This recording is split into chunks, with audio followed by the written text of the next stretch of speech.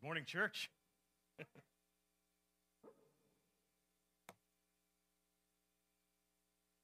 Thank you for letting me be here again and share God's word with you. I'm really excited to open up his word and share what he's laid on my heart over the past week or two of preparing for this. If you want to open your Bibles to John chapter 8, that would be great. That's where we're going to be this morning. It's the story of Jesus and the woman caught in adultery.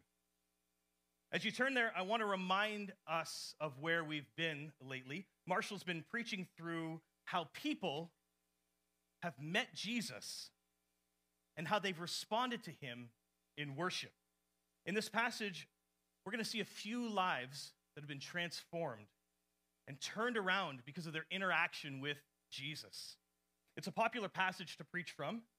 I personally believe it's that way because it encompasses so much of what we love about Jesus and his character, right? His wisdom in dealing with the Pharisees, his love for us as image bearers of him, the way he challenges us to go further than just meeting the basic requirements of the Mosaic law.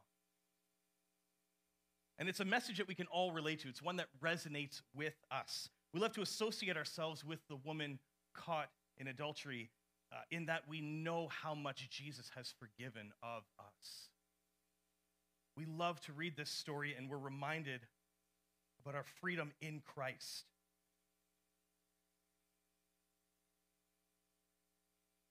And maybe some of us have even been challenged by the actions of the religious leaders who they themselves were challenged by Jesus to drop the rocks that were in their hand, that were meant to stone that woman. Maybe some of us have been challenged to drop our own rocks against others, remembering how Jesus took the punishment that we deserve. So I want to look at both aspects of these part of the story today. I really want to leave having focused on the grace of Jesus Christ, though. Is that okay? I'd rather focus on that, as important as the other parts are. The grace that he extends to people everywhere, all of us. The grace that allows anyone to turn from a life of self-centeredness and idolatry, of pain and suffering and unfulfillment and loneliness, to turn to a life of loving and being loved deeper than you could ever know, that you ever thought was possible. To a life where forgiveness is common. To a life where our heart desires align with those of the creator of the universe. And that's where I want us to be this morning. So before we begin, we're going to read the passage. So turn to John chapter 8. Free yard sale. Go to the yard sale. It's going to be great. Let's read through this passage, maybe as though it's the first time we've ever read through it. And if it is your first time hearing this passage, I'd like to encourage you to come and see a beautiful picture of the grace found in our Lord Jesus. John chapter 8, verses 1 to 11. Let's read it. But Jesus went to the Mount of Olives. Early in the morning, he came again to the temple.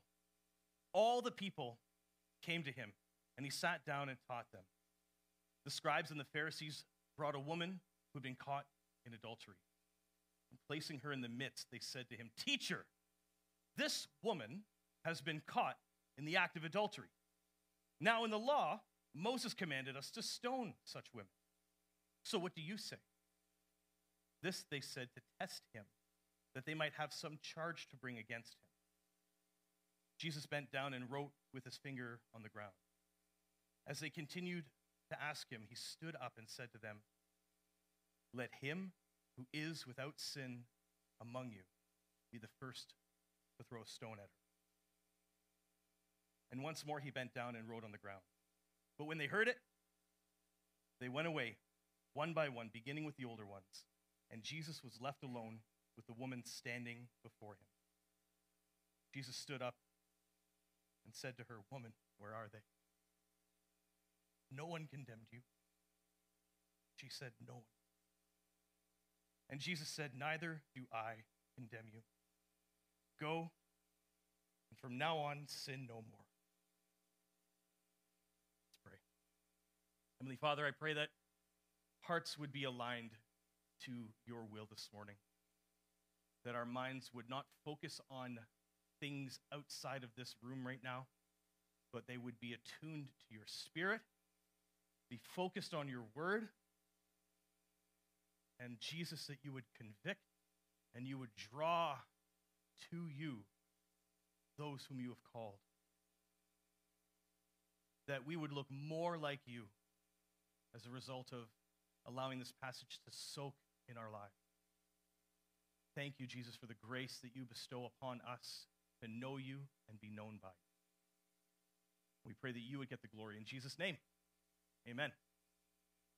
All right, so for some context, this passage takes place as an account right in the middle of another really important moment in Jesus' ministry. It's called the Feast of Tabernacles, or the Feast of Booths. We're going to call it the Feast of Tabernacles.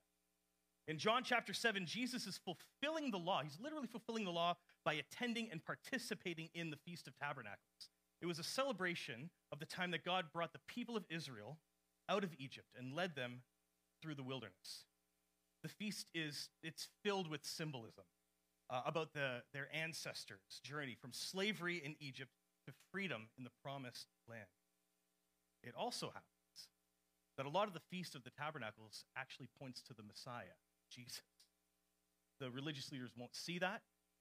The Pharisees won't see that.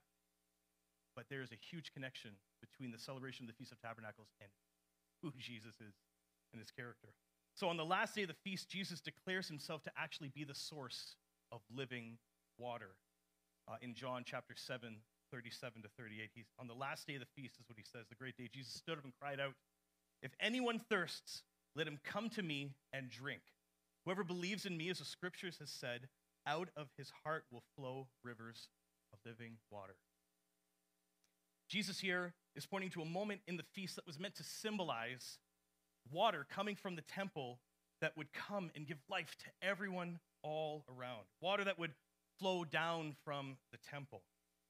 It is a beautiful picture of the amazing gracious action of Jesus, our Savior, on the cross, as his life-giving blood flowed from his body, giving life to everyone who would put their faith in his work. And on the other side of our passage today in John chapter 8, immediately after the account of the adulterous woman, in verse 12, Jesus is still celebrating the Feast of Tabernacles. And it's here that he makes another amazing declaration. 8 verse 12, again, Jesus spoke to them saying, "I am the light of the world. Whoever follows me will not walk in darkness, but will have the light of life." The Israelites would light lamps at the feast to symbolize how God led them as a pillar of fire by night in the wilderness. The lamp lighting also looked forward to a time when God would illuminate the world through the Messiah. But here's the thing. This account of Jesus and the adulterous woman and his response to the religious leaders and the Pharisees is nestled within these two declarations, being the living waters and the light of the world. And I really don't think that's on accident. I'm pretty sure that's on purpose. The placement of this account in between Jesus' declaration, his claims to be both these things, both living water and the light of the world, it just enhances his character, and it brings light to what we are reading today. So if you are a point taker, here's point number 1. Letting go of the need to take justice. Point number 1. Letting go of the need to take justice. It's important to know what is going on here. We have a group of religious leaders who have come to Jesus. They've brought a woman that they've caught in the middle of adultery. Now, if you know anything about the interactions with Jesus and the Pharisees, you know that this scenario is actually less about enacting justice upon this woman, and it's a little bit more about catching something that Jesus says improperly, something contrary to Scripture. They wanted to catch Jesus in the act of saying something outright heretical. And so they present to him this seemingly impossible task of deciding what to do with an adulterous woman. And regardless of all that, they were in the right. They did, in fact, catch this woman in the act of committing a sin. They had 2 or more witnesses, and their demands to follow the law of Moses, to stone this woman, were justified. They were perfectly allowed within their right to follow the law. And likely with rocks in hand, they were ready to stone her in front of everyone.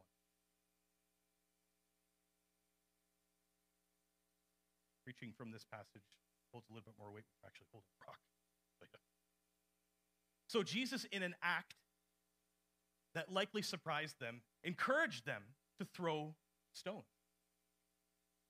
Of course, not before he uttered this famous line that you probably heard in John 8, verse 7. Let him who is without sin among you be the first to throw a stone at her. Jesus allows room for the law to be fulfilled. Okay? While at the same time reminding the religious leaders of the importance of extending grace.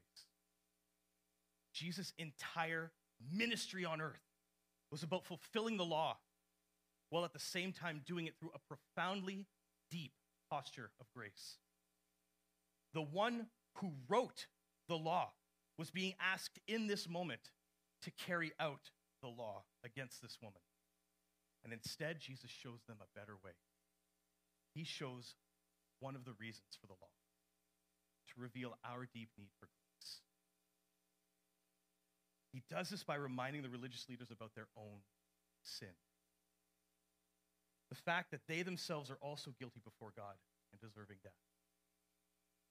It's so easy to become focused on the sin of others around us. And that is a dangerous mindset to try and take refuge in. Focusing on the faults of others around us, no matter who they are or what they've done, it causes us to see them as less than us. When we choose to make sins of others when we choose to make the sins of others a bigger deal than our own, it devalues them. It minimizes their worth in our lives, and it's contrary to the gospel. Paul reminds us in Philippians 2, verse 3, do nothing from selfish ambition or conceit, but in humility count others more significant than yourselves.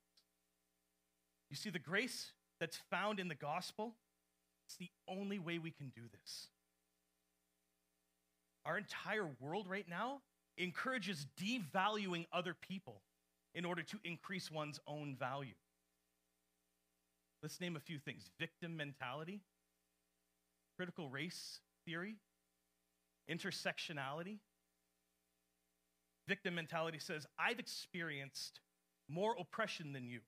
Therefore, your opinion is worth less than mine.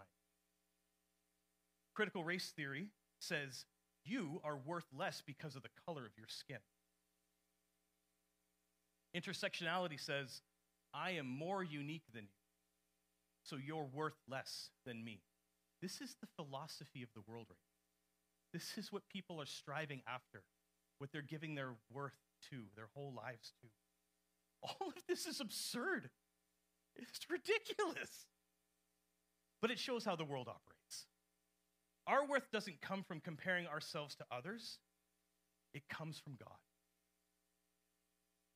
We bring nothing to the table of salvation except our broken and sinful lives. And Jesus comes with his perfect, sinless life. And he takes our place on the cross. And with his actions, he declares us to have worth. We don't bring anything. It's all Jesus. He declares us to have worth not because of what we've done or what we could offer, but because of what Jesus did. And so we see the response of the religious leaders in this moment in John 8, verse 9. When they heard it, they went away one by one, beginning with the older ones. And Jesus was left alone with the woman standing before him. Just picture that. What a beautiful, beautiful scene that is. The words of Jesus, so much conviction and so much love, all at the same time. Justice and grace. Fulfilling the law and freedom from the law, all together at the same time. The religious leaders, reflecting now on their own sinful lives, they back down from their mission, they drop their rocks, and they leave. They realize that to truly follow through with their original intent, that they themselves would have to be willing to be subject to the strictness of the law's requirements. Unwilling to do so, they leave. So my challenge to you, my encouragement to you, is to take your sin against God more seriously than the sins of others. See, I constantly have to check myself under Pastor Kai's teaching, not to think that the message he speaks for applies to person X, Y, Z in my life. It's very easy to do that. Rather, I try to ask myself, what is God showing me, teaching me, drawing me to in this message? And I'm sure you can think of someone in your life who needs to hear a message like this, but this message isn't for them, it's for you. This message isn't for someone in my life, it's for me. And besides, if we're going to be imitators of Christ, what's a better version of Jesus? What looks more like him? This or this?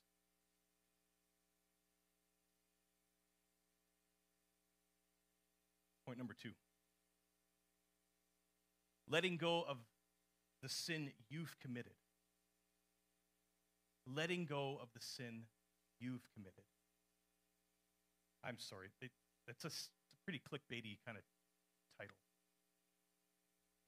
That's not my intention. I couldn't figure out a better way to represent what's going on here, which is repentance. What we see here is a true and vivid picture of repentance. The thing that, as Jesus followers, we are all called to do. We don't just want to stop at looking at our own relationship with Jesus. We want to go deeper with that relationship. And that involves repentance, turning from one way of life to another way that looks at Jesus. Let's look at verse 10 and 11 of John chapter 8. Jesus stood up and said to her, "Woman, where are they? Has no one condemned you?" She said, "No one, Lord." And Jesus said, "Neither do I condemn you. Go, and from now on, sin no more." You see, Jesus didn't just come to save us from our sins, from a life of living for ourselves. He came to save us to a life living in him, for him, with him. He came and fulfilled the law so that we could live freely in his work. Amen. So often I have limited myself for the work of the kingdom because I have chosen to focus on the evil that I've done, on the sins that I've committed. I know God could use me. He is God. He can do whatever he wants. I know that. And of course I believe that. But here's the thing that I struggle with. Why? Why would God want to use me, a sinner, a wretch?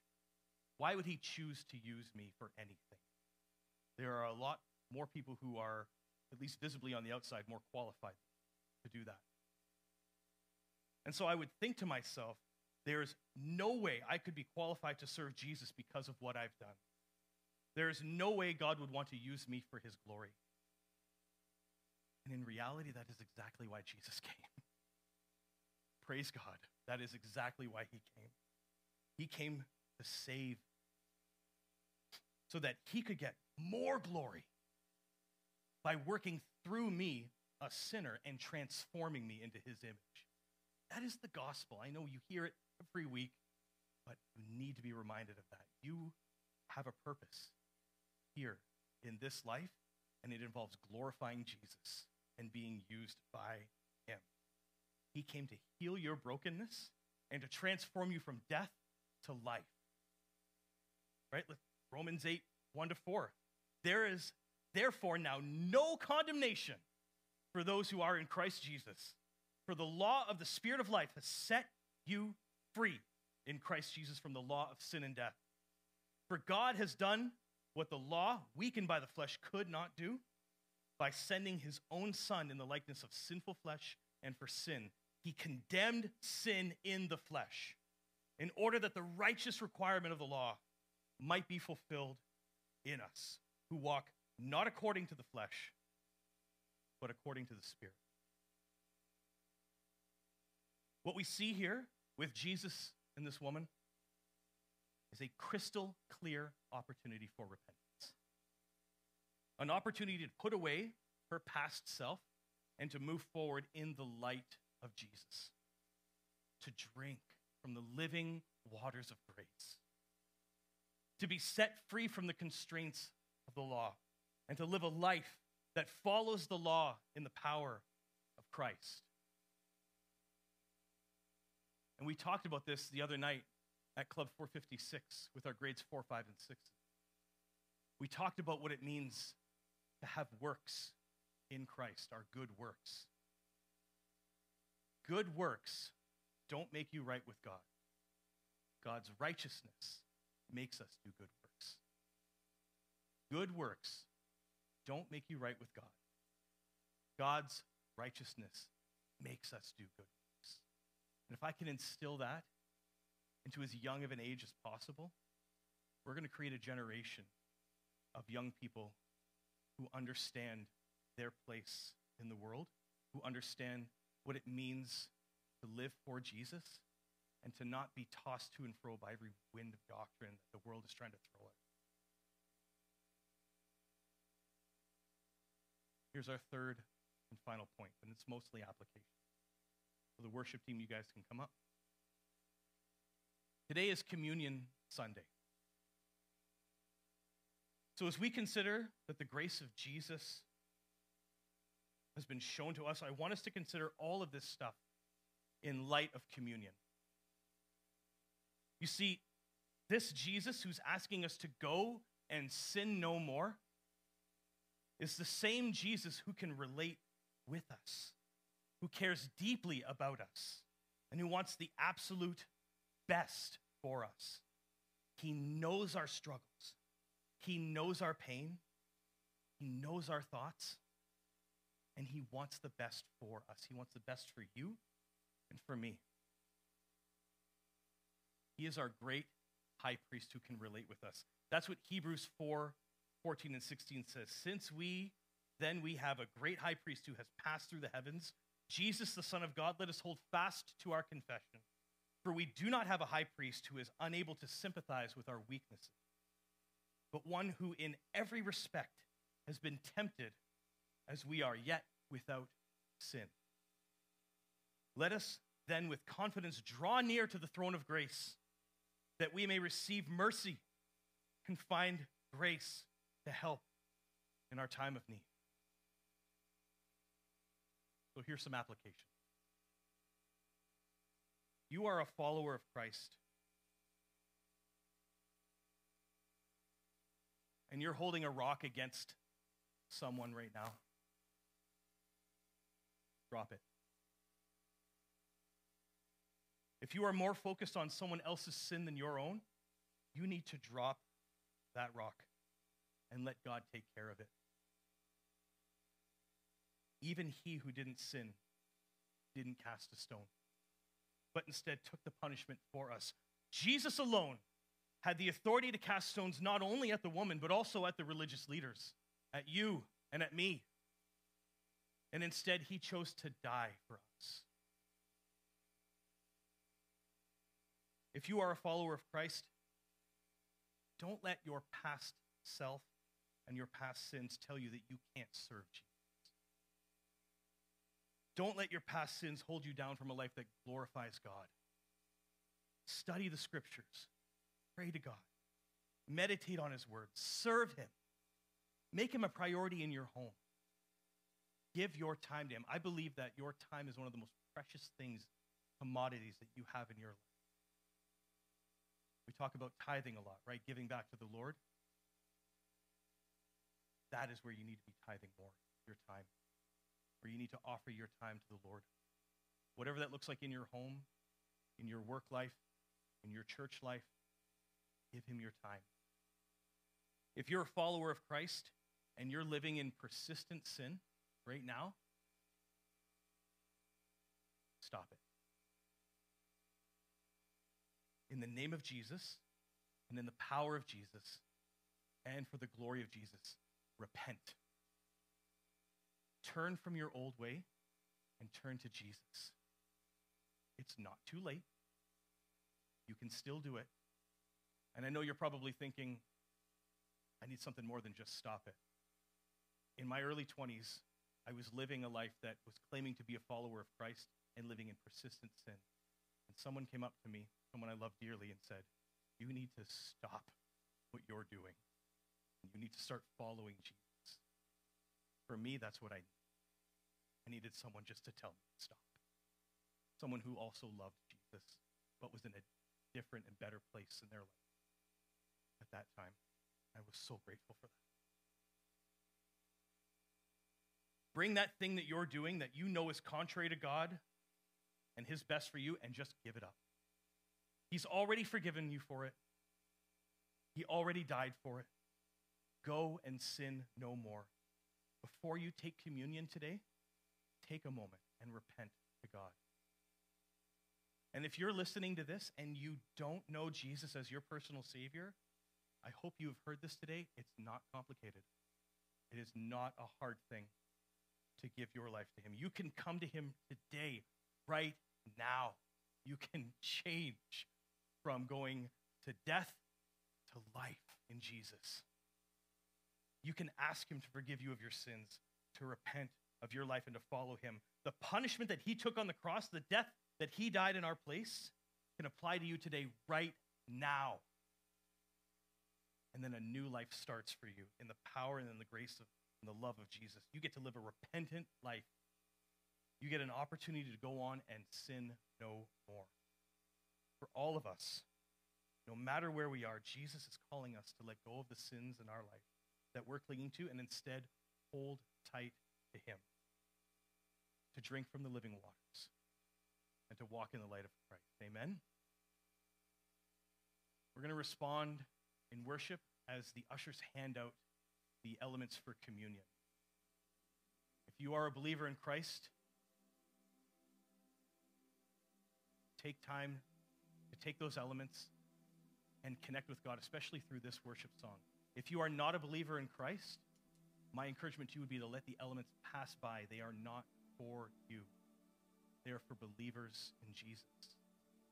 Reflect on where you're at with your walk with Christ, and allow that to soak in as we sing in response to worship.